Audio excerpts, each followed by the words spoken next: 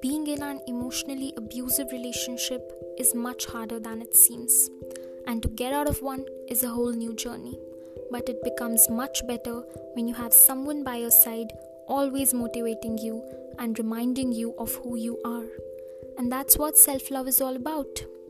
From sharing the secrets on the psychology of abusers to cut these people out of your life, every week I'll be coming with episodes that will help you calm all the fear and hopelessness that you're feeling right now.